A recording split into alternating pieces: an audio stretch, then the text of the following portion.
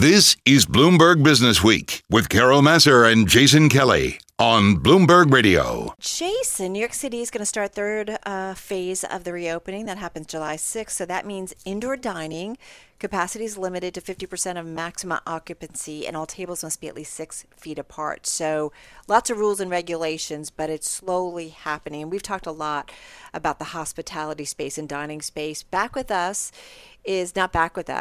With us is a respected voice in the restaurant world, is Robert Irvine. He's chef and host of Restaurant Impossible, back for a new season, in fact, on the phone, joining us from Akron, Ohio. Nice to have you here with us. How are you? How's your world? Carol, I'm doing great, thank you. I'm doing what I do best, opening restaurants. So, tell us about that. Tell us are you reopening and how's that going? Well, we're on a trip, I can tell you, on a project to open 6+ restaurants in the last 4 weeks, or 3 weeks, I should say.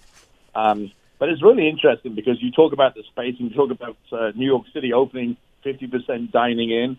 I've been in Mississippi this week where there's 100% option depending on where you are in that state. And I got to tell you, it's interesting trying to get the consumer confidence back. That is the biggest problem we have. You know, COVID-19 hit in March. 11 million workers, or food and beverage and hospitality workers, go out of work. 184 plus countries shut down, and people are scared. People are fearful of restaurants. So, Robert, how do you make them feel better? Like what's the way? I mean, obviously people want to be safe and they don't want to get sick, but is there something you can do or say? What's the thing that you can tell people to make them feel better? Yeah, well, first of all, we have something called transparency. We have to be transparent in what we're doing in the restaurants to be able to make sure that both our employees are safe and the consumer is safe. You know, accountability and health and safety. We have a duty of care and responsibility to both of those employees and the customers. I mean, I've come up with an amazing group of people, not just myself, with a project and an app called Virus Safe Pro, taking protocols that we would have in those respective restaurants, hotels, motels, and bars, and putting it into an app. Very simple to use. But it really is, how do we let people know that we're doing the jobs that we say we're doing? And everybody's been to an airport, everybody's been to a bar, and you can see those checklists on the door said, "Oh, we've done this, we've cleaned the restroom, right? We've done this, we've done that." Right. Well, you know, if you don't do it, what happens? People get sick. On the Virus Safe Pro, literally, I can geotag you. So if you're smoking a cigarette outside and you're saying you're cleaning the refrigerator, I can say, well, you haven't cleaned the refrigerator. Why haven't you done it? You know, again, it's accountability. Well, you know, Robert, I was just thinking, listening to you, it's no different from kind of the restaurant ratings that we see in New York City, ABC.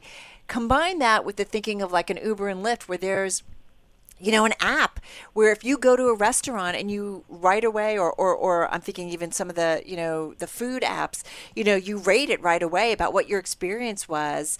There's a way of all of us kind of contributing to this to make sure it's safe for everyone. Yeah, and that's exactly what Virus Safe Pro is. It's a mobile health checklist with verification software. That's what it does. It tells me that I've cleaned something, and it tells you that it's been done. Right. Just like those ratings that you know, once there is a verification check on the outside of your restaurant on the window, it's really simple. Folks can take the phone, check or take a photograph and verify the QR code, and it tells me exactly what's happened in that restaurant at that day, so I feel safe. All the protocols, the gloves, the masks, the social distancing, the refrigeration that was checked to make sure that it was in temperature, that this one was doing the toilet, this one was doing the table, et cetera, et cetera. At the end of the day, we're going to make sure that the employees are following and performing all of those mandated measures and protocols that we set in place. Otherwise, nobody's going to those restaurants. Unless we get that consumer confidence back and we show that we're doing the right things, but they're not coming back, we're not making money. Right. And especially as now, where you're talking about 50% in New York City, where I am here, it's only 25%. So we've got to make up all that money for the other 75, or in your case, 50%. So where's the revenue coming from? Right. So we've got to look at, are the hours extended? Are we got alternative revenue sources coming in? Is it carry out? Is it liquor? Is it, all those things? And if people are not visiting, we're going out of business. And that's my biggest concern. 30 to 40% of mom and pop businesses will not be able to make it through this coronavirus pandemic. 30 to 40%, you think, of the smaller sort of single-owned restaurants? Yes, totally. Wow. So what does the restaurant feel like? If all the safety protocols are followed, Robert, how different does it feel if I'm walking in to have dinner?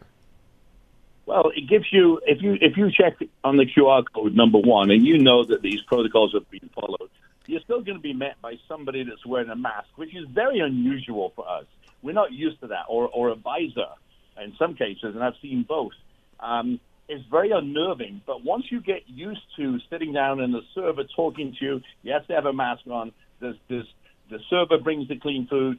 Somebody else comes along and removes the dirty plates. A completely different person, by the way. And that's a new norm. I don't think it's going to change until we have a vaccine, and even then, I still believe these protocols will be in place. And those that don't follow these protocols, we've seen what's been happening in those states that have not been wearing masks, not been doing these things. There's a resurgence of the pandemic. Coronavirus is coming back. And I've already seen in certain places in Tampa, there's some places, or St. Pete's Beach, that have closed because of that. So, we really have and I say this word because we use it in the military, or the sentence, a duty of care. Yeah. It's our responsibility to make sure that we make you feel safe. I do feel like we're living in an era where there's a lot of responsibility upon all of us to change a lot in our world. Robert, thank you so much. Robert Irvine, chef and host of Restaurant Impossible, joining us on the phone from 17th Akron, Ohio. season. I know. Amazing. Yeah, it's pretty That's amazing. longevity in this media world. Yeah, For real. That stuck with me, and that 30 to 40% of mom and pop restaurants will not make it through. Kate Crater, our restaurant critic, an expert, she's been talking to us about how hard hit that industry is going to be.